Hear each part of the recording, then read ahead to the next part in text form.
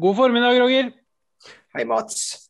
Hei, hei. Nå det lenge siden vi har pratet både med hverandre og til våre kjære seere og lyttere, faktisk. Det begynner jo å bli noen uker. Det har jo vært pinse, det har vært 17. mai, og det har vært mai, rett og slett, som jo i Norge en inneklemt måned på mange måter.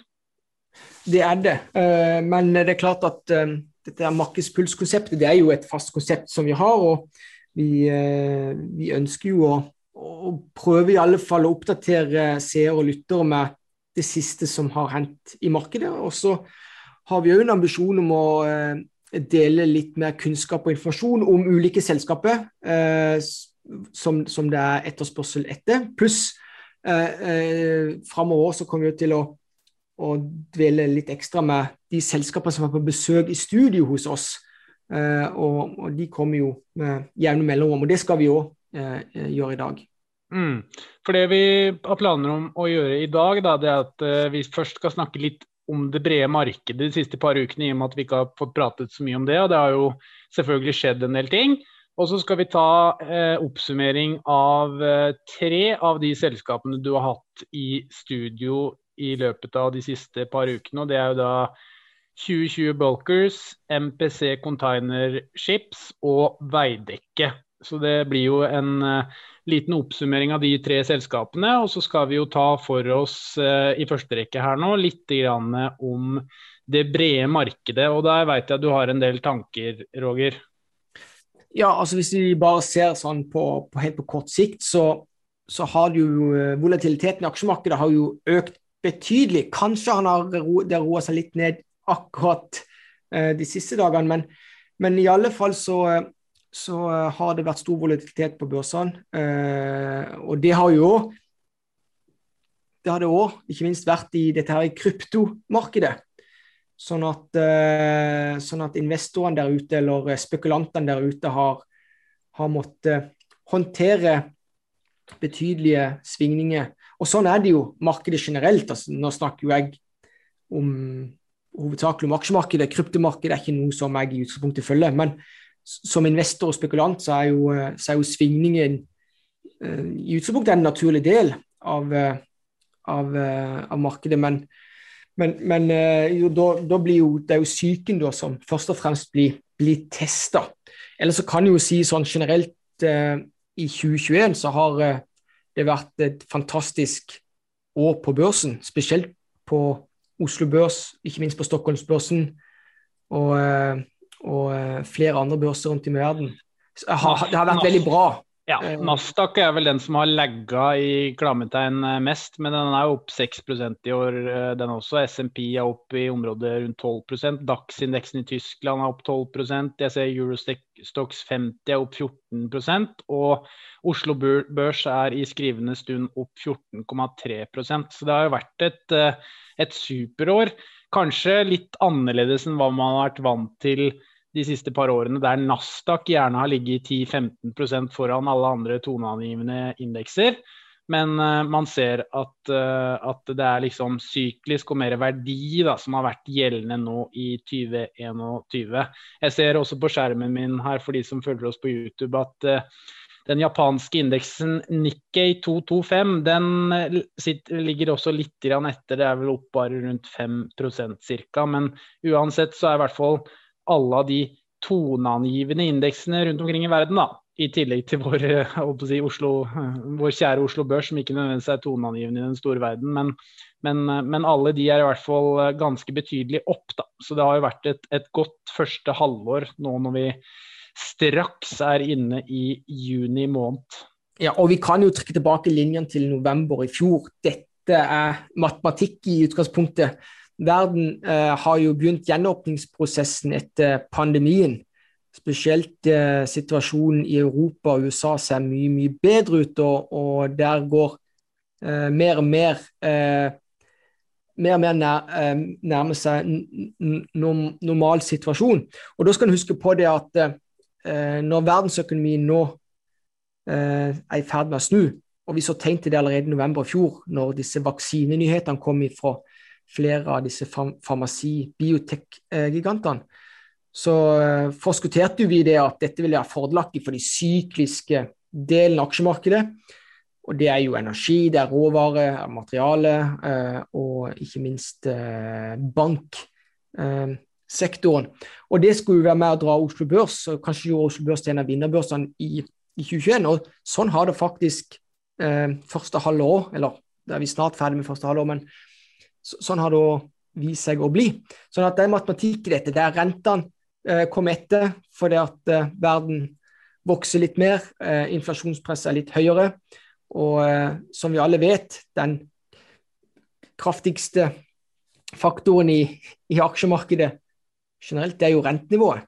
Sånn at når vi skal finne ut hva noe verdt i dag, så skal vi jo diskutere alle fremtidige kontantstrømmer, og det helt åpenbart at selskapene som har store forventninger til inntjening frem i tid, de blir jo da hardere straffet enn disse her verdiselskapene som ikke nødvendigvis har så veldig mye langsiktig vekst i seg. Og så det jo en kjensgjerning det at de selskapene som faktisk tjener betydelig mer i det korte bildet på grunn av disse vekstimpulsene, altså det jo selvfølgelig råvarene, priset stiger, og da tjener jo selvfølgelig Norsk Hydro mer, da tjener jo Equinor mer, kjente selskapet, og selvfølgelig bankselskapene, altså bankaksjene, sånn som DNB. Ja, når rente stiger, så øker jo de sin rentemargin, så den inntjeningen i dag går kraftig opp. Så det henger i hop, og det litt viktig å få frem. Så selv om det i utgangspunktet vanskelig å spå hvordan renten skal gå sånn generelt, så skal en bare vite det at hvis renten stiger, så det enkelte selskap og sektor som gjør det bedre enn andre. Og på samme måte når renten faller, så det veldig fordelaktig for disse vekstselskapene. Og da så vi det at Nasdaq-indeksen, som teknologitung, gjorde det jo betydelig bra i pandemiåret 2020. Ja, det også, du var inne på volatiliteten, Roger, som har vært et nøkkelord, og på skjermen min her så det en indeks, eller den såkalte VIX-indeksen, eller populært kalt fryktindeksen, som et mål på volatiliteten. Altså jo høyere denne indeksen jo høyere da volatiliteten i markedet. Og som man ser her, så var den da i midten av mai på nesten, eller i området litt over 25, nesten rundt 30, og utifra det jeg hører fra våre kollegaer i diverse meglerhus og så videre, så det da ekstremt vanskelig å gjøre dealer, både børsnoteringer og ikke minst å hente kapital når VIXen da over 25, som gjerne type en sånn hva skal jeg si, målenhet på hvor turbulent markedet da. Og det så man en kort periode at man var oppe på de områdene der, før den da falt ned igjen til nå rundt 16 da. Og hvis man ser i løpet av det siste året da, for å trekke et form for snitt, så ser man jo at man i sommermånedene for et års tid siden, så var man jo da oppe på nærmere rundt 40, det var jo veldig i forhold til pandemi, det var heavy i USA i forhold til koronavirus, og det begynte å spre seg ganske kraftig med denne andre bølgen da. Og så vedvarte jo denne frykten ganske lenge, før man da så i nærmere oktober-november, når disse vaksinenyhetene kom, at ting begynte å falle da. Så det har jo vært en langsiktig i hvert fall et års litt mer nedtrend med litt spiker opp og ned som man ser ifølge grafen her da. Så akkurat i dag skal man tolke VIXen, så den riktig nok en del høyere enn det han var for noen år siden, da han var rekordlav nede på rundt 8, som nesten for lavt. Men man ser jo at markedet har roet seg ganske kraftig da, til tross for at man har hatt en del volatilitet da, spesielt i krypto og kanskje også i teknologi- og fornybarselskaper i løpet av 2021 da. Ja, så det jo hvis vi ser på disse spikesene i det diagrammet som du viser her, Mats, så det jo klart, de jo sterkt linket til smittesituasjonen i verden. Også ikke minst hvis vi går tilbake til november i fjor, når aksjemarkedene generelt ble jo veldig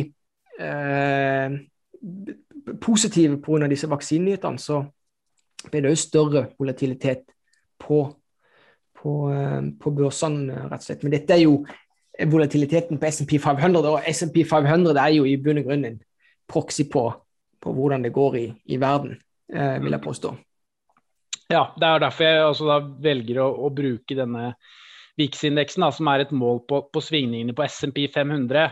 Jeg litt usikker på om man faktisk har VIX-indekser på for eksempel Oslo Børs. Den vil i så fall vise veldig mye høyere svingninger, for det en mindre børs, det mindre likviditet og så videre. Så det riktige målet på å kalle det verdensmarkedet jo å bruke denne S&P 500 VIX-indeksen, som egentlig et, som du sa, et proxy på svingninger i verden.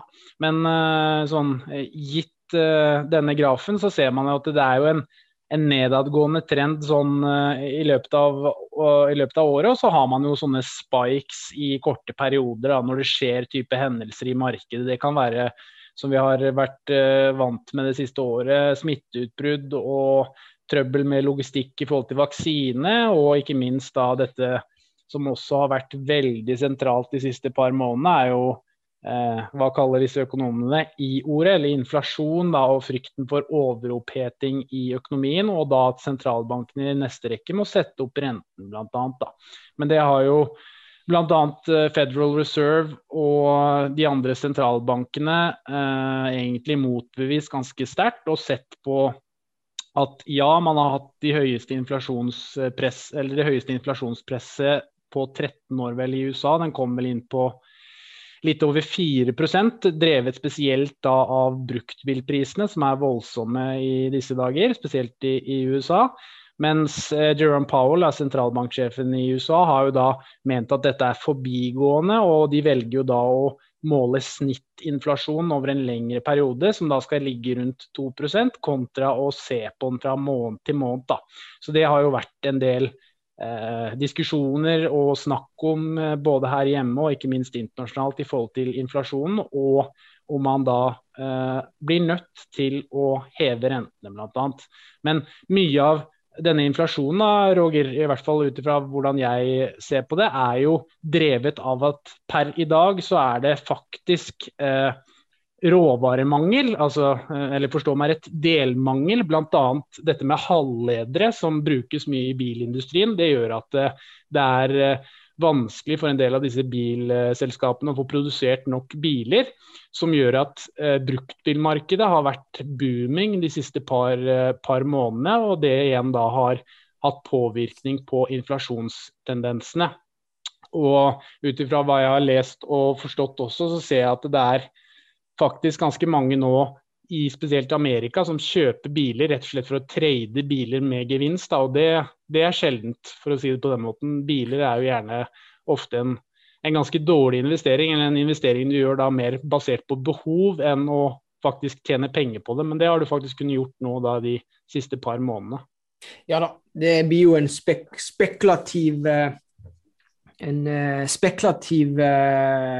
bet for den som eventuelt gjør det, men du inne på noe vesentlig. Det som det store spørsmålet herifra og de neste månedene jo om det sentralbankene med Jerome Powell, Fed-sjef i spissen, om de får rett at dette inflasjonspresset som relativt høyt historisk, om det forbigående eller ei. Vi har jo vært inne om det temaet for noen uker tilbake, og det jo fordi at det flere selskaper i ulike industrier som melder om et inflasjonspress. Ikke minst så var jo det et av temaene til Berkshire Hathaway under årsmøte tidligere i måneden, at de opplever betydelig inflasjonspress hva var det de sa, 85% av Berkshire sin virksomhet. Og hvis vi skal tolke ordbruken til Buffett og co.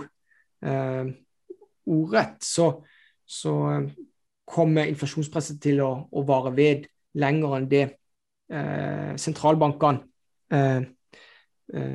spår da. Sånn at det blir spennende å følge fremover. Det vil noe som kan eventuelt skape mer volatilitet på børsene frem i tid.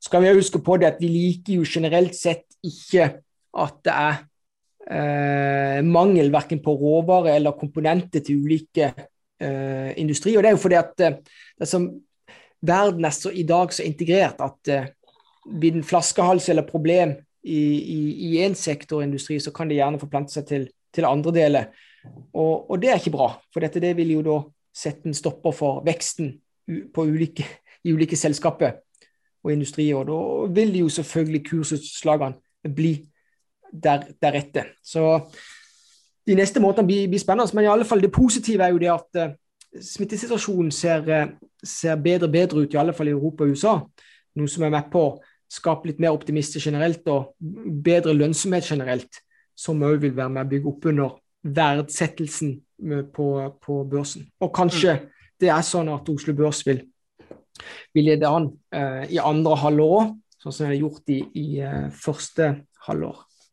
Ja, og når du inne på smittesituasjonen, så ser man jo veldig positive tall fra USA. Der det jo tett opp mot 2/3 nå som har fått første vaksinedose, og ganske mange som de klarte jo å få 100 millioner vaksinerte her for noen uker siden, og der går det jo i et forrykende tempo. Man ser jo også at Asia blant annet, der har de jo også vært ganske flinke med lite smitte og så videre, så det som egentlig står igjen nå jo store deler av Europa, og man ser jo at ting begynner å gå riktig vei her også. Nå åpnet jo blant annet Oslo etter Gud vet hvor mange måneder nedstengt, så det tyder jo på positive signaler, og det vil jo igjen smitte over på økonomien, for folk kommer til å gå mer på restauranter, folk kommer til å gå på kinoer, konserter etc. og så videre, så det kommer jo til å komme en del penger inn i økonomien igjen da, som det ikke har blitt gjort på en stund, fordi folk har sittet hjemme stort sett, og så får man jo se om det da blir en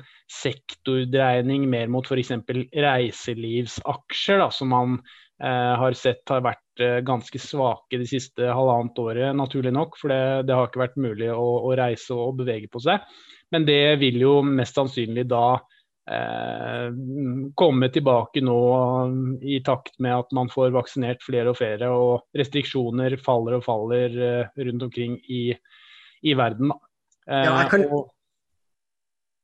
Unnskyld, Mats, jeg kan jo bekrefte at jeg har jo bestilt billett til neste års Tons of Rock, som blir avholdt i Oslo, og da får jeg med meg mitt favorittband av alle, det jo Iron Maiden.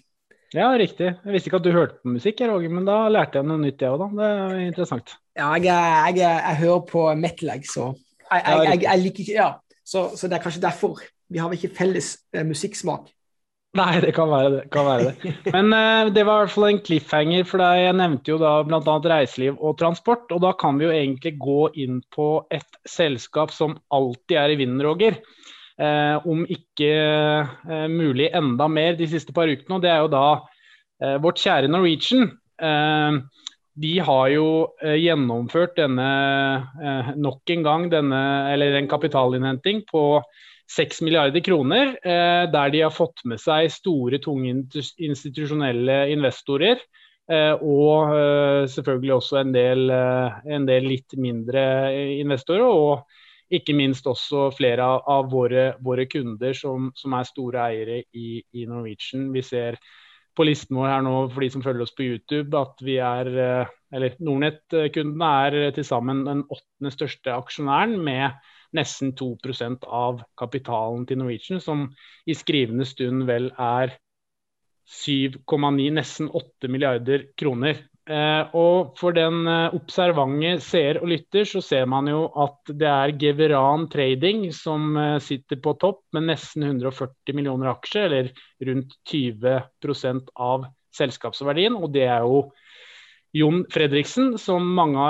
har kjennskap til. Han har jo tatt store deler av denne rettede emisjonen på 6,26 kroner, og i dag da den største eieren, tett fulgt av Sundt-familien, som et family office, og Folketrygdfondet, Ludvig Lorentzen, og så det DNB Norge, som da disse 5 aktørene står for rundt 50% av kapitalen.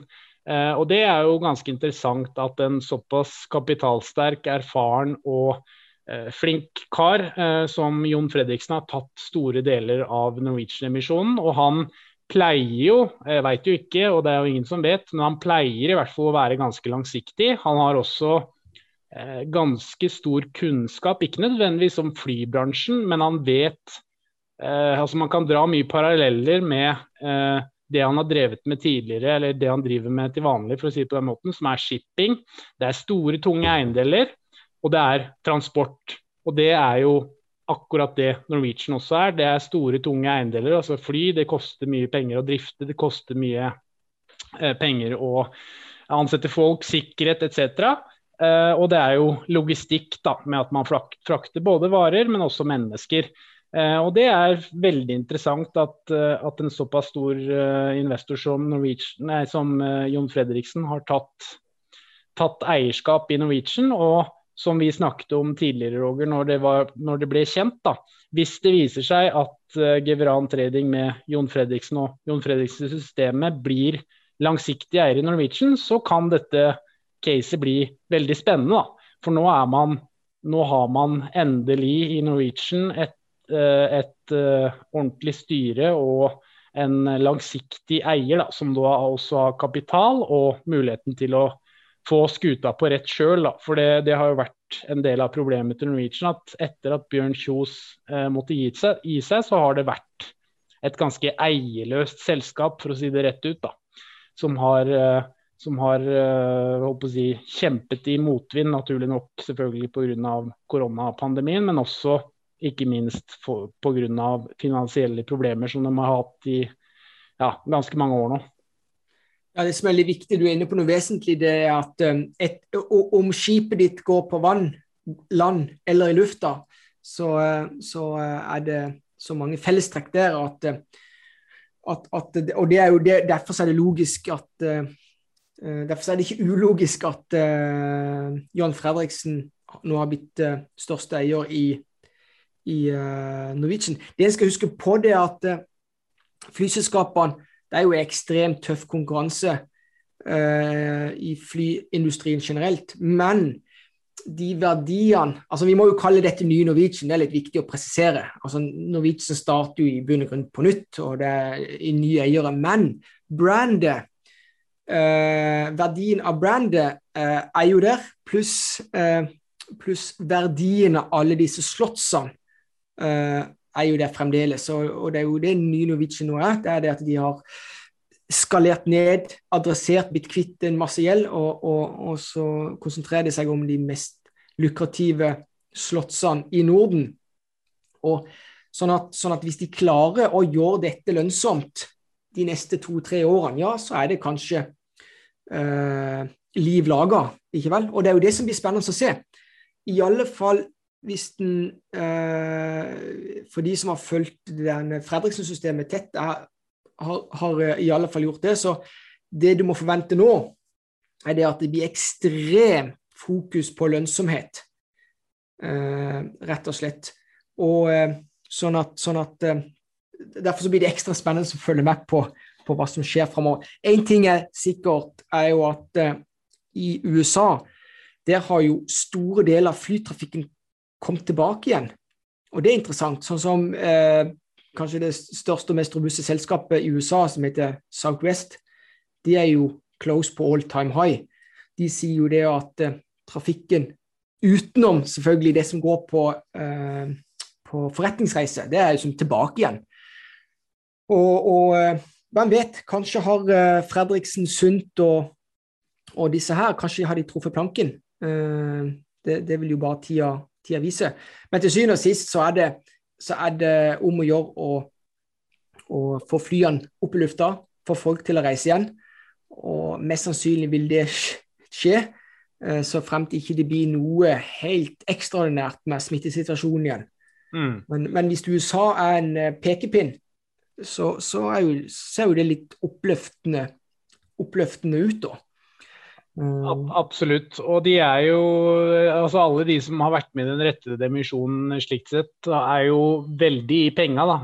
De fikk jo da aksjer til 6,26 kroner som sagt, og nå står jo kursen i 11,5, så du har jo nesten doblet penga dine, holdt på å si, før du har fått tatt første morgenkaffen, så det jo også for å bruke en dårlig metafor, men en flying start da, for disse nye eierne, og det jo alltid positivt, og så det som du sier, det blir mest sannsynlig et stort kostnadsfokus fremover, men også blir det også en kamp for å gjenoppta posisjonen sin da, mot blant annet nye konkurrenter, som blant annet Flyr og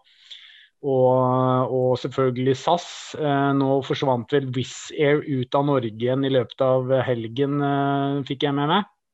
Så det klart, det har i hvert fall kommet eller det har i hvert fall forsvunnet en konkurrent i internmarkedet i Norge, men det har jo også kommet til da Flyr som ikke har vært der før pandemien, så det jo ikke noe mindre konkurranse, og det sier jo en ting, det vil bli press på billettpriser, og da det om å gjøre å drive billigst mulig, eller eventuelt tilby lukrative ruter som gjør at du som selskap da har muligheten til å tiltrekke deg kunder, og utifra hva man har hørt fra blant annet Flyr, så skal jo de egentlig gå for mye av det samme som Norwegian nå kommer til å satse på. De skal satse på innenlandsruter i Norge lokalt, og så det krydret med en del melkeruter, som man kaller det, altså til ferieparadiser, altså type Las Palmas og Malaga og disse mer populære feriedestinasjonene, når man får muligheten til å reise da.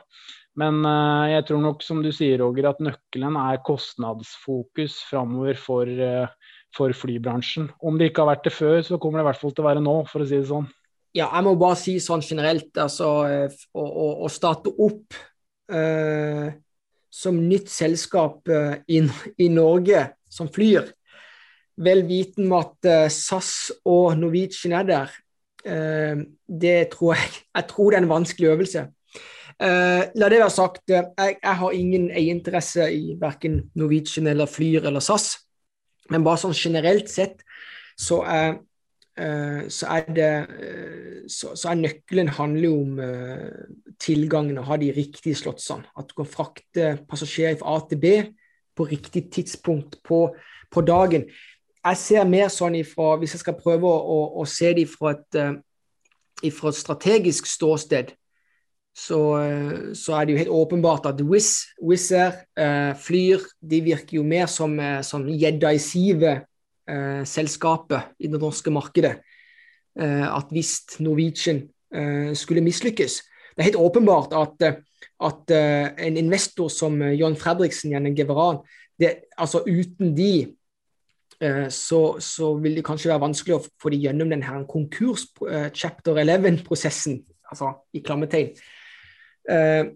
Sånn at det var jo en odds for at ikke Norwegian ville kunne som starte opp igjen på nytt, og da ville jo selvfølgelig Flyr være i en vanvittig mye bedre posisjon, men gitt at Start skulle fornye Norwegian gå nå, og at de fremdeles har rettighetene på de mest lukrative slottsene i Norden, så tror det blir vanskelig å være liten aktør i det norske markedet. Og det fordi at det veldig fordelt mellom SAS og Norwegian. Tida vil vise, vel å merke. Absolutt. Og hvis man skal trekke eller se på bull-case for type Flyr da, Roger, så jo det et selskap uten legacy som kan være positivt og negativt. En annen ting med det jo at det gjeldfritt. Det jo ikke Norwegian, og det jo ikke SAS. Så slikt sett så det jo positivt, men jeg enig med deg i forhold til at de jo små, og de har jo ikke etablert et rutenettverk og så videre, men de gunstig posisjonert i forhold til det du sier med å være gjedda i sivet. Nå kan du få tak i fly på forholdsvis billigsalg, og man har ikke enorme finansielle forpliktelser som da Norwegian fortsatt har, og ikke minst SAS har da. Så det jo det positive med Flyr da, og så får vi jo se hvordan de klarer å bruke dette her og spille det ut da, men Ja, det men klart at å etablere seg i Norge med det komplekse rutenettet og i forhold til baser og så videre, så det jo, det ikke bare highway to heaven, for å si det sånn. Nei, så generelt sett, og nå det viktig at vi snakker generelle termer, altså fra analytisk ståsted, fra investorståsted, i alle fall en som har langsiktig horisont. Det lave, tynne marginer i flyindustrien. Det betyr at det ikke plass for mange aktører i et marked. I USA så det jo veldig delt mellom 4 aktører. Det jo Southwest, det Delta, det United Continental, og så det American Airlines. Sant? Så du må jeg tror Flyr-caset generelt, altså en ting det at du gjeldfritt, men hvis marginene tynne og du avhengig av å fylle flyene, så det å få fly å fordele kostnader på. Jeg tror det blir vanskelig, jeg kan ta feil. Jeg tror bare sånn generelt sett det vanskelig. Du vet, i utgangspunktet skal du som disruptere og sånt noe, et flymarked, så må du jo i utgangspunktet komme inn og gjøre noe helt crazy, annerledes, som har en verdi til bruker som noe helt annet, og sånn det ikke i flymarkedet. Det handler om å effektivisere flåten din, og den kan i utgangspunktet kun effektiviseres gjennom at du har mange fly å jonglere med, og selvfølgelig at du kan frakte folk på de riktige tidspunktene. Så jeg tror nå det nordiske markedet, jeg tror SAS og Norwegian har generelt sett gode odds, altså.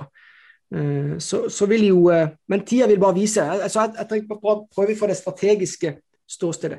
Det noe annet, altså, det noe annet hvis det en industri hvor marginene relativt mye høyere, så stiller seg annerledes. Men så jeg generelt sett, hvis jeg skal være investor, langsiktig investor i lavmargins businesses, så må de være markedsledende by far, altså. De må være dominerende. Det sånn, vi snakker ofte om disse her matvaregigantene.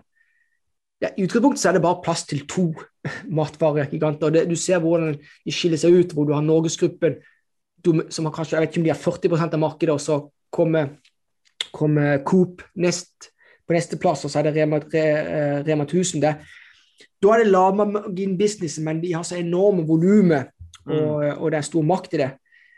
Så ja, jeg tipper at Flyr, i utgangspunktet for Flyr, bare at det var et håp om at Norwegian skulle mislykkes.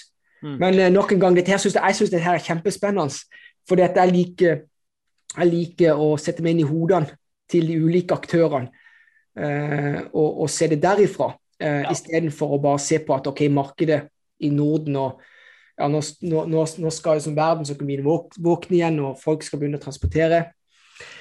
Ja, så dette Flyr også jo faktisk, det har et veldig erfarent styre da, med han Per Bråten som styrer skuta der, og så har man en del nøkkelpersoner fra tidligere Norwegian som de klarte å hente over. Men det klart, jeg enig med deg, Roger, for det som du sier, det ganske enkel teori, altså hvor stort markedet, og hvis man alle skal satse på innenlands, altså hvis det 3 store selskaper som skal satse på innenlandsmarkedet i lille Norge, vi 5,5 millioner mennesker, og la oss si, veldig enkelt forklart, så flyr 50% av menneskene 2 eller 3 ganger i løpet av året da, og så har du 4 selskaper i USA som 360 millioner mennesker. Så det klart, bare der så bør man kanskje begynne å tenke litt på at det ikke nødvendigvis kanskje det største markedet, og så kan man jo selvfølgelig trekke paralleller på at man kan da fly ut og så videre, men der også vil man jo møte stor konkurranse fra de internasjonale selskapene, altså Air France, American Airlines og så videre, og så har man jo også dette nyoppstartet selskapet som heter North Atlantic, som da skal ta for seg utenlandsflygning, det er vel egentlig en spin-off av denne long-haul-satsingen som Bjørn Kjos hadde i Norwegian i sin tid da. Så det kan jo bli spennende å se hvordan det også eventuelt utvikler seg. Men markedet sånn for innenlands er jo relativt snevert. Det er satt, Mats. Det er satt. Markedet er satt. Ja, det er satt, ja. Ja. Det er snevert og ganske satt, og det vil jo bli høy konkurranse. Så, men det får jo bare tiden vise, Roger, men det er i hvert fall våre tanker om det. Ja da, så vi kommer til selvfølgelig å touche innom dette med jevne mellomrom. La det være sagt, det er jo viktig, spesielt for Norge sin del. Altså, vi er jo et komplisert land å drive transport i. Og derfor så er jo det norske markedet relativt lukrativt da, for en aktør som kan dominere markedet, men frem til nå så har jo vært knallhard konkurranse mellom SAS og Norwegian.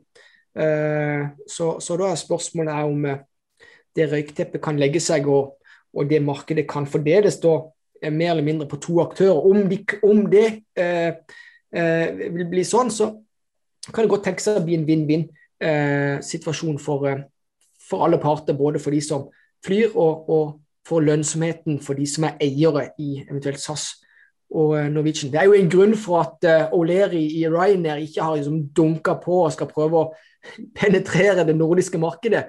De ønsker å kjøpe Norwegian i sin tid. Og det er fordi at de vet at mest sannsynlig vil det koste mer enn det smaker å prøve å ta det markedet organisk. Så det blir spennende å se om Sundt og Geveran, om disse nye aksjonærene i Norwegian, om de vil lykkes eller ikke. Jeg tror i utgangspunktet så er jo alltid oddsen god, som du sa, de er in the money allerede. Men grunnen til at de er det er at de har hatt frisk kapital. Du må huske, Geveran, eller Fredriksen-systemet, de har kanskje kommentert 1% av sin totale verdier på dette. Så det er jo sånn sett er det jo lite risk. Ja, jeg tror ikke det er det engang, Roger, faktisk. Jeg tror det er nok mindre enn det også, men uansett, ja. Det er som du sier, det er et lite beløp, da. Men jeg må bare spille inn det du sa i forhold til at flytrafikken og Norge, og hvordan demografien i Norge er, da, med fjorder og fjell og tunneler og så videre. Altså, flytrafikken i Norge er samfunnskritisk. Uansett hva politikere forstår seg på må si om at man skal ha tog og man skal sykle overalt og så videre. Det er samfunnskritisk, og det er ekstremt viktig at vi har innenlands både konkurranse og innenlands flygninger. For hadde vi bare hatt ett selskap, og det hadde vi jo for noen år siden, og det var jo helt forferdelig. Det betalte jo 10-15 000 omtrent Oslo-Bergen, så det går jo ikke an, ikke sant? Så det er jo også meget viktig at vi har konkurranse for innenlandsmarkedet, og at vi har, ikke minst at vi har flyselskaper, da, rett og slett bare for at altså, avstanden Oslo-Tromsø er det samme som Oslo-Roma, så det er klart det er et landstrakt land, og det er komplisert å frakte både varer og tjenester og personer uten fly, da, for å si det på den måten. Yes. Så da avslutter vi med det, Roger, og da kan vi egentlig gå videre på det som er hovedagendaen her. Vi kan gå over ifra, holdt på å si, skip på vinger til skip på land. Det er jo da, unnskyld, på vann. Det er jo da 2020 Bulkers, Roger. Dette var jo da tidligere Tor Olav Trøims tørrbulksatsning. Han har jo nå solgt seg ned, vel? Han har jo ikke solgt seg helt ut, eller har han det? Nei, det har han ikke, men vi hadde jo besøk av 2020 Bulkers i fjor sommer, sånn at her er det viktig. Nå skal vi gå gjennom 2020 på nytt, for dette vi hadde det i studio nå nylig. Det var jo bare en sånn Q&A-session med sjef Magnus Halvorsen, men i denne anledning så vil jeg jo da bare reklamere litt for de sesjonene her. De ligger i sin helhet. Videoene og intervjuene ligger i sin helhet på Nordnett-bloggen, Det bare å søke opp 2020 Bulkers, og så det også søke opp MPC Container Ships og også Veidekke, som vi skal gå gjennom nå de neste minuttene. Så får dere hele presentasjon og Q&A-session. Det jeg tenker å gjøre, det bare å poengtere disse herne hovedmomentene som vi var innom, eller som vi snakket om i de seansene. Og du var inne på det, altså 2020 Bulkers, altså primus motor, her jo Tor Olav Trøim, og han har jo da gjennomført et nok så stort salg av aksjer i Q1. Og det var noe som vi dvelte med, eller jeg spurte Magnus om. Så de to største eierne solgte betydelig mengde aksjer, og da kom det inn en ny gigantinvestor da, og det jo det her Koch-familien som tok disse aksjene med litt rabatt da. Og de solgte vel til sammen Tor Olav Trøim og nest største eier, det vel Ubon altså. De solgte vel, jeg tror det var inntil 15% av antall utestående aksjer, så isolert sett jo det et negativt signal, sånn generelt sett. Men Magnus Halvorsen påpekte jo det at det kom inn en ny storeier som tok den, og som kan denne businessen, og at ratene og maksvollene jo fremdeles gode, og at litt av bakgrunnen for Tor Olav Trøim solgte, eller han signaliserte at Trøim skulle bruke penger på kanskje noe annet innenfor shipping-segmentet, så det var ikke, han var ikke 100% med på mitt spørsmål om at dette var negativt, så det dvelte vi med. Men ikke minst så må vi jo trekke fram det faktum at disse tørrbulkrederiene har jo opplevd fantastiske rater i det siste. Og det jo for all den stimulansen som har vært i verdensøkonomien, nullrente og ikke minst stimulanspakke for ulike land rundt forbi i verden. Det har jo gjort at etterspørselen etter råvarer har jo skutt i været, og i produksjonen av stål går jo for full musikk i Kina. Og selvfølgelig, da må jo det fraktes jernmalm, ikke vel? Så det mange faktorer her av stimulative karakter i pandemiåret som gjør at det blir mye, altså de genererer mye cash, disse her tørrbulkrederiene. Og de betaler jo, de ambisjonen deres jo å betale ut alt dette i utbytte til aksjonærene. Sånn at og det reflekteres jo, la det være sagt, det reflekteres jo i solid kursutvikling, så hvis vi ser på den plansjen som du har funnet frem her, så har vel aksjen bare year to date gått 86%, ja, over 80%, og siste året så har han gått 140%. Så det har vært en eventyr for disse tørrbulkrederiene. Og i utgangspunktet, Roger, jeg har pratet en del med Magnus selv, og det jo de har jo såkalte Newcastle Maxer. Newcastle Max heter det. Det jo masse forskjellige navn på disse båtene, men det jo litt større båter, som da gjerne også i et dårlig marked oppnår premium. Både fordi at de litt større, men også fordi at 2020 Bulkers i sin henseende har også nye båter med blant annet skrøbbere og så videre på, som gjør at de får premium på ratene. Korrekt. Sånn at, men sant, for vi snakket jo om det om innsidesalg. Q1-tallene var gode, de kommer jo mest sannsynlig til å bli enda bedre fremover, for ratene høye. Vi snakket jo om utbytte, dette et utbytteselskap, og syklikalitet snakker vi om selvfølgelig, altså dette et syklisk marked, og så det jo, snakket vi også om markedet og fremtiden, og der trakk jo Magnus Halvorsen fram at det blir introdusert en ny sånn indeks fra 2023 som kalles Energy Efficiency Existing Ship Index, og hva denne indeksen kommer til å bety for bransjen generelt og de ulike aktørene. Og da det jo litt viktig her at dette nye regler IMO-regler, og de kommer til å favorisere de aktørene som har de mest effektive utslippseffektive båtene. Og de som har mange gamle båter, de må gjerne da, for å komme innenfor kravene, de må gjerne kjøre saktere på vannet for å tilfredsstille nye krav da. Og dette vil jo i utgangspunktet for de som kan litt om shipping, de vet jo hva det innebærer at når alle båter går saktere, eller mange båter går saktere, så blir jo tilbudet av båter og mindre. Noe som igjen skal i utgangspunktet være med på å bygge opp ratene da. Så det var vi innom. Og så snakket vi litt om covid-19, det var et av spørsmålene mine, at ratene må ligge betydelig over nivåene vi har sett de siste 10 årene.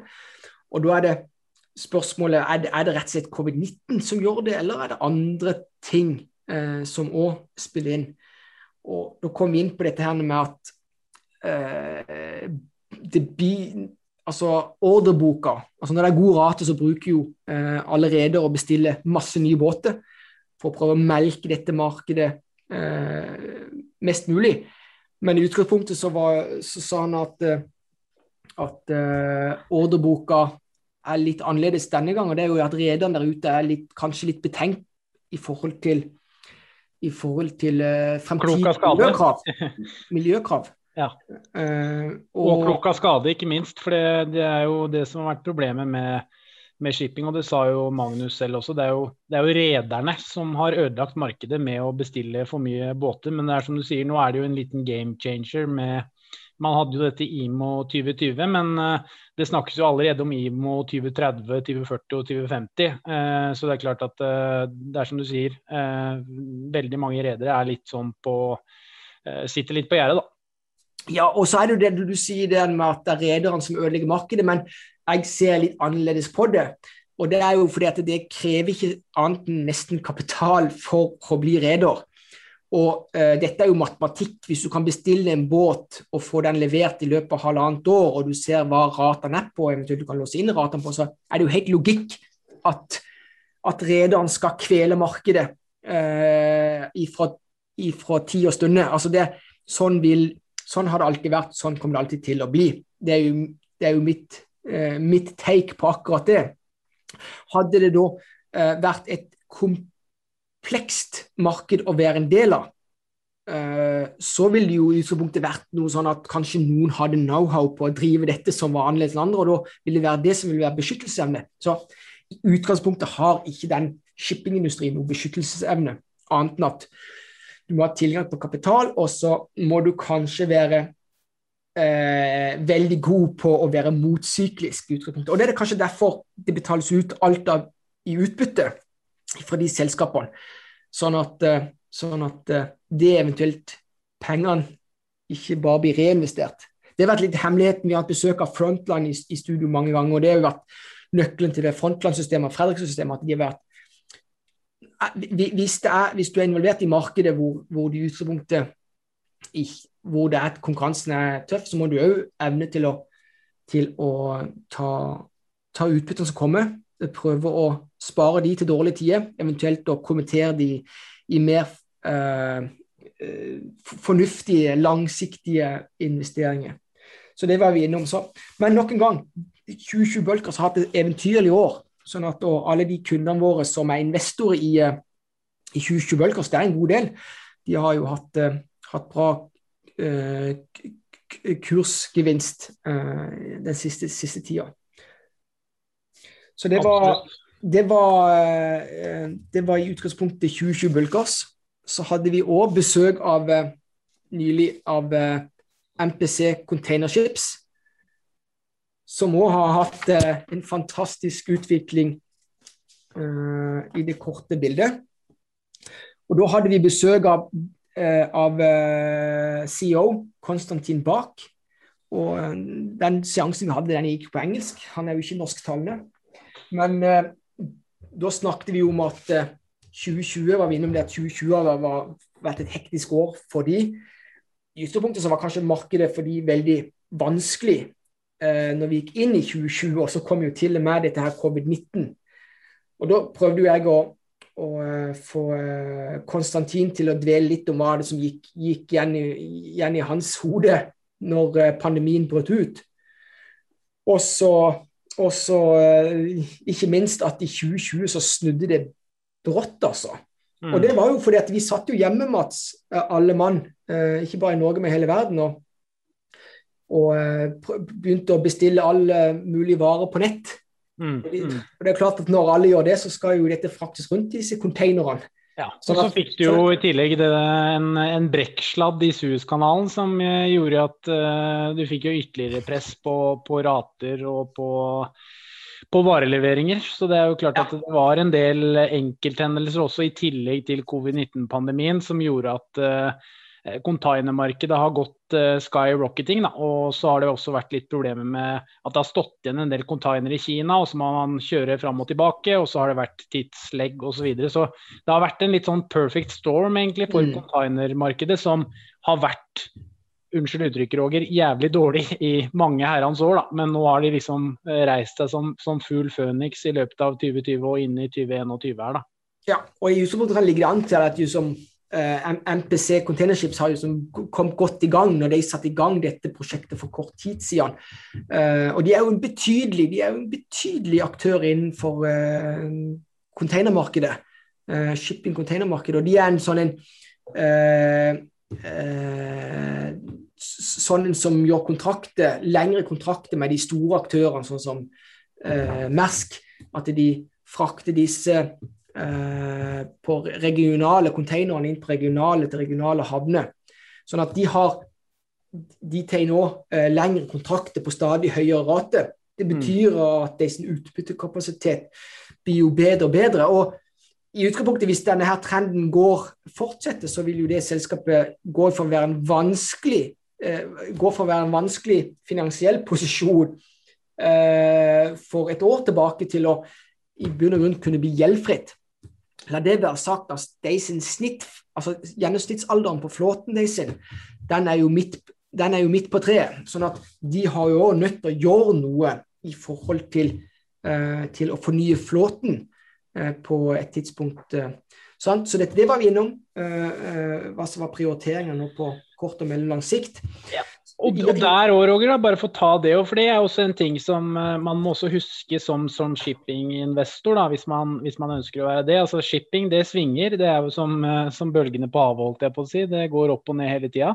Men man skal også være bevisst på at ja, det ekstremt lønnsomt nå å frakte varer, men man ser jo også at råvareprisene går. Hva tilsier det? Jo, stål blir dyrere, ergo det blir dyrere å bestille skip. Så det klart at det litt som å selge bolig i Oslo sentrum nå. Du får godt betalt for leiligheten din, men du kjøper jo også da i samme marked, som gjør at vinninga går litt opp i spinninga. Ja, så det jo det der at investorene i dag, det jo som earnings power, de fokuserer på det. Vi vet jo det at Hunter Group med Arne Fredli i spissen, altså de sliter jo som å få opp verdsettelsen basert på stålet. Ikke vel, så ting hører i hop. Det en skal være bevisst på, det jo som det du inne på, det syklisk. Altså shipping syklisk, og ja, ratene stiger, men til syvende og sist det noen som må ta denne kostnaden. Og da var vi inne på dette her med hvor stor andel av kostnaden knyttet til transport i utgangspunktet. Så det jo noe som vi var vel så vidt inne med i 2020-bølger så. Så det viktig å forstå det at ja, ting kan gå mye lenger også, men det viktig å forstå hva som som kommer litt lenger frem i tid. Og da var vi jo inne på dette her med kan det komme flere nye båter på vannet lenger frem i tid.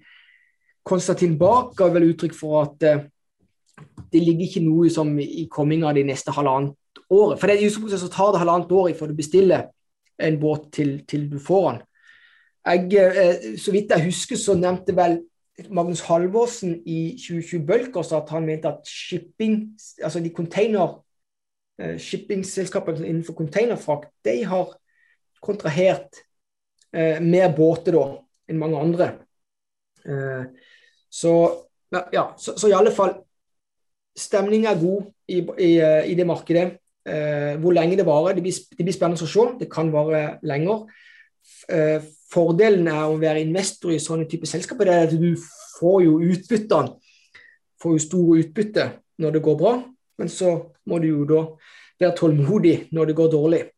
Og så er det til syvende og sist, fremtidig inntjeningsevne skal jo mer eller mindre være reflektert i kursen nå. Så det er i utgangspunktet spådom av fremtiden som blir det vesentlige for investor da. Men nok en gang, gå inn på Nordnet-bloggen, og der ligger seansen med MPC Containerships der. Det vi var innom, det var på samme måte som vi var med 2020 Bulkers, det er dette her nye reguleringene som kommer, og hvilken effekt det vil få på det. Han var inne på at de sine båter ikke gikk på full fart i dag, sånn at de vil nødvendigvis ikke bli noe særlig ramme av disse nye reguleringene som trer i kraft fra 2023. Og det er jo for så vidt isolert sett positivt. Så var vi også inne på dette med risikofaktorer. Det var jo dette med syklikalitet, personellrisiko, covid, altså det har vært selvfølgelig vanskelig for alle. Den finansielle biten er jo mye bedre nå, og det er jo fordi at nå genereres det betydelig med cash. Og til slutt så var vi inne på dette med om hvor optimist Konstantin Bak var med fremtiden. Og ja, optimismen var stor, sånn som jeg tolker det. Det alle shippingsjefer og shippingansatte, om det er megler eller hva det er for noe, Roger, det er typisk. Jeg har en del shippingkompiser, og de er alltid positive, uansett. Så det er bra, det. Man skal være det. Alle skal være positive, men det er viktig å ha realisme. Det er det at det er en syklisk industri, og det skal en være bevisst på, rett og slett. Absolutt. Så var det over til noe helt annet. Det var jo da Veidekke. Veidekke, ja, det er et selskap som jeg bare disclaimer, som jeg har interesse i selv. Det er en av de mindre postene da i min norske portefølje, men Veidekke er jo et av de store entreprenørselskapene i Norge og Norden. Og vi hadde besøk av CEO fra Sverige, Jimmy Bengtsson, og CFO-en Jørgen Porsmyr. Og det vi i utgangspunktet gikk gjennom der, det var jo Q1-tallene. Og da spurte jeg hva hovedpunktet er, hva gikk bra, og hva gikk mindre bra. Det en skal huske på, det er at Veidekke jobber i dag veldig bevisst for å forbedre lønnsomheten. Marginene må opp, og de sikter vel å få driftsmarginen opp i rundt 5%. Det som er viktig er det at det er store volum for entreprenørselskapene. Konkurransen er tøff, men nok en gang, som jeg ga uttrykk for når jeg dvelte med Norwegian, det er det at lave marginer er ikke problematisk så fremt at du er den ledende aktøren, og Veidekke i hop med AF-gruppen, så det er flere, de er store, men nok en gang, du må i alle fall drive mest mulig effektivt, og det har de fullt fokus på, og aksjekursen har jo kommet seg godt opp de siste, hvis vi ser på din plansje, Mats, så er Veidekke opp 18% i år, det er litt bedre enn Oslo Børs, men er opp 60% siste år. Sånn at fokuset på lønnsomhet i Veidekke den er stor, og det har gjort at aksjekursen har kommet opp. Så skal jeg også være klar over at selskapet ser veldig annerledes ut i dag enn de gjorde bare for et år tilbake, for de har skilt ut boligvirksomheten. Og det gjorde vel også Selvåg nå nylig. Og det er fordi at vi skal bli mer foroverlente og gode på det som kjernevirksomheten.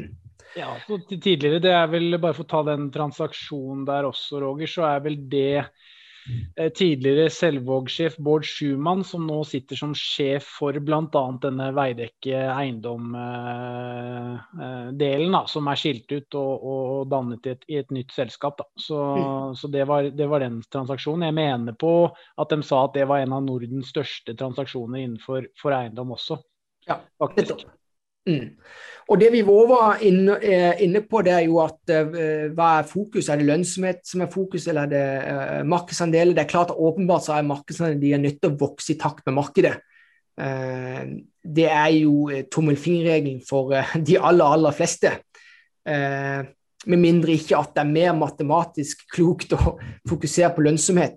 Så for Veidekke hvis Veidekke kan øke marginen sin fra 4 til 5%, så det mange prosent økning ut til investoren, så det naturlig at det hovedfokus. Men gitt at de nå har kvittet seg med boligdivisjonen, så blir det jo et mye mer kapitallett selskap. Og hvis du ser på de sin virksomheter blant annet i Danmark, så har jo de helt andre marginer enn den tradisjonelle entreprenørvirksomheten for eksempel i Norge, altså hvor det går på veibygging og infrastruktur. Og der har det jo vært litt uheldige opp igjennom også, måtte skrive ned en del prosjekter og så videre. Jeg husker jeg satt jo som aksjonær en gang for noen års tid siden i Veidekke selv, og så kom de med en melding om at de måtte skrive ned x antall milliarder, og det var surt, for å si det på den måten. Så da solgte jeg aksjene og har ikke kjøpt den tilbake. Ja. Så men det jo det var min vurdering på det tidspunktet. Ja, så hvis du ser på AF-gruppen og Veidekke, som på mange måter veldig sammenlignbare selskaper, det en skal huske på at de har gjerne gode aksjonærprogram eller ansatteprogrammer, så her i Veidekke så det jo mange av de ansatte eller de ansatte kontrollerer mye av selskapet, samme gjør de i AF-gruppen, og det jo ifra mitt ståsted så jo det et veldig positivt trekk. Alltid greit å få litt tak på hvordan det om de ansatte har investert i eget selskap, og det tilfellet i disse her entreprenørselskapene. Og du må huske på det at Veidekke har jo en solid lang historie, sånn at dette et selskap som har evne til alle muligheter til å være her om 10-20, og være robust om 10, 20, 30, kanskje 50 år også. Så fremtiden har fokus selvfølgelig på å opprettholde markedsandel, og ikke minst fokus på lønnsomhet. Og en del av måten å opprettholde markedsandel på det jo at det mye M&A-aktivitet for disse selskapene. Så akkurat det temaet var vi også så vidt innom. Men nok en gang, gå inn på Nordnet-bloggen, søk opp Veidekke. Der har du alt av presentasjon og intervju i sin helhet. Og bare for å si det på aksjonærlisten for de som følger oss på YouTube, så det jo Obos som største eier med 18,6% av aksjene, tett fulgt av Folketrygdfondet som har rundt 10%, og så det BNP Paribas som da en sånn nominikonto. Det lurer jeg på som du sier, Roger, disse ansatte aksjene som ligger på en sånn nominikonto som da 3,7% av utstående aksjer i selskapet, og til sammen da så det 33% av aksjekapitalen. Så det jo store, tunge, stabile eiere. Obos jo en langsiktig aktør som veldig sjeldent gjør noe, men selvfølgelig også en betydelig aktør spesielt det norske boligmarkedet og den slags, som har vist seg å være en solid og sterk eier, da, til tross for at toppsjefen vel i et litt hardt vær nå i forhold til hvordan Obos har kanskje transformert seg fra å være en sånn bolig for alle til å bli en kanskje litt mer hvordan skal jeg si det har gjort det litt vanskeligere for folk og fe å få bolig i Norge og spesielt i Oslo da. Men sammenhenger jo selvfølgelig også noe med den enorme boligprisveksten man har sett i Oslo de siste 20 årene. Ja, jeg tror de ansatte eier mer enn 3,74% av selskapet. Jeg tør ikke ta det på stående fot, men jeg tror det tallet ble tatt opp i intervjudelen, altså Q&A-delen. Ja. Men nok en gang, så det et selskap hvor de ansatte eier mye aksje, rett og slett. Yes, Roger. Da tror jeg vi setter strek for denne sendingen. Det har jo vært litt av alt, litt makro og litt selskaper, og så skal vi ta for oss en del andre selskaper også som du har hatt innom den siste tiden. Det jo blant annet Ultimo Wax, det Bergen Carbon Resources. Og Bergen Carbon Solutions. Bergen Carbon Solutions, ja. Så et par andre som vi skal ta opp. Og så har vi hatt besøk av et Otovo, solcelleselskapet. Sånn at seer og lytter kan da forvente at vi tar opp hovedpunktene for disse besøkene vi har hatt i markedspulskonseptet. Men vi vil jo selvfølgelig fortsette med det ukens aksjekonsept også. Men det viktig å presisere at det ligger utrolig mye kunnskap og lærdom gjennom å følge disse, ikke for mye kunnskap og lærdom i de ulike selskapene, men å følge disse Q&A-seansene og presentasjoner som vi har hos oss, Mats. Og jeg vet ikke om vi har hatt 50 bedriftsbesøk det siste året, noe den du også. Ja, det må du. Ja, det må du holde oversikt over, for det det du som holder i. Så det kan godt være. Det har vært mange. Vi har jo en enorm pågang, så alle vil jo komme og presentere seg hos oss. Jeg opptatt av, fra et analytisk ståsted, å legge til rette for det, men i Q&A-seansen så ønsker vi jo selvfølgelig prøve å trykke på både de positive og negative sidene med selskapene, så for at det skal bli et best mulig balansert innhold ut til våre kunder. Det jo det alt handler om. Du investor og skal lykkes bedre i gjennomsnitt over tid, så må du tillegge deg kunnskap. Og dette en måte å tillegge seg kunnskap på. Bra, Roger.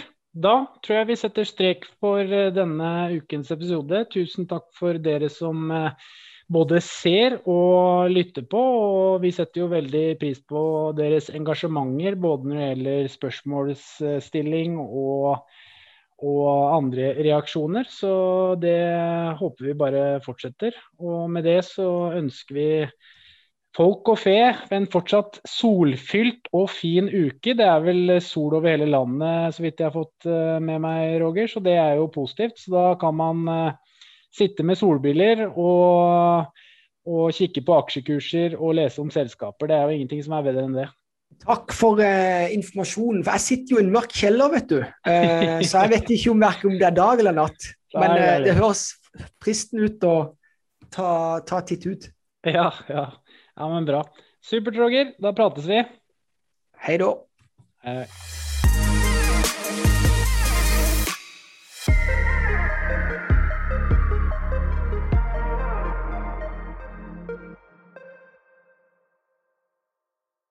Denne podcasten skal anses som markedsføringsmateriell, og innholdet må ikke oppfattes som en investeringsanbefaling. Podcasten kun ment til inspirasjon og informasjonsformål. Nordnet tar ikke ansvar for eventuelle tap som måtte oppstå ved bruk av informasjonen i denne podcasten. Les mer på disclaimer-siden på nordnet.no.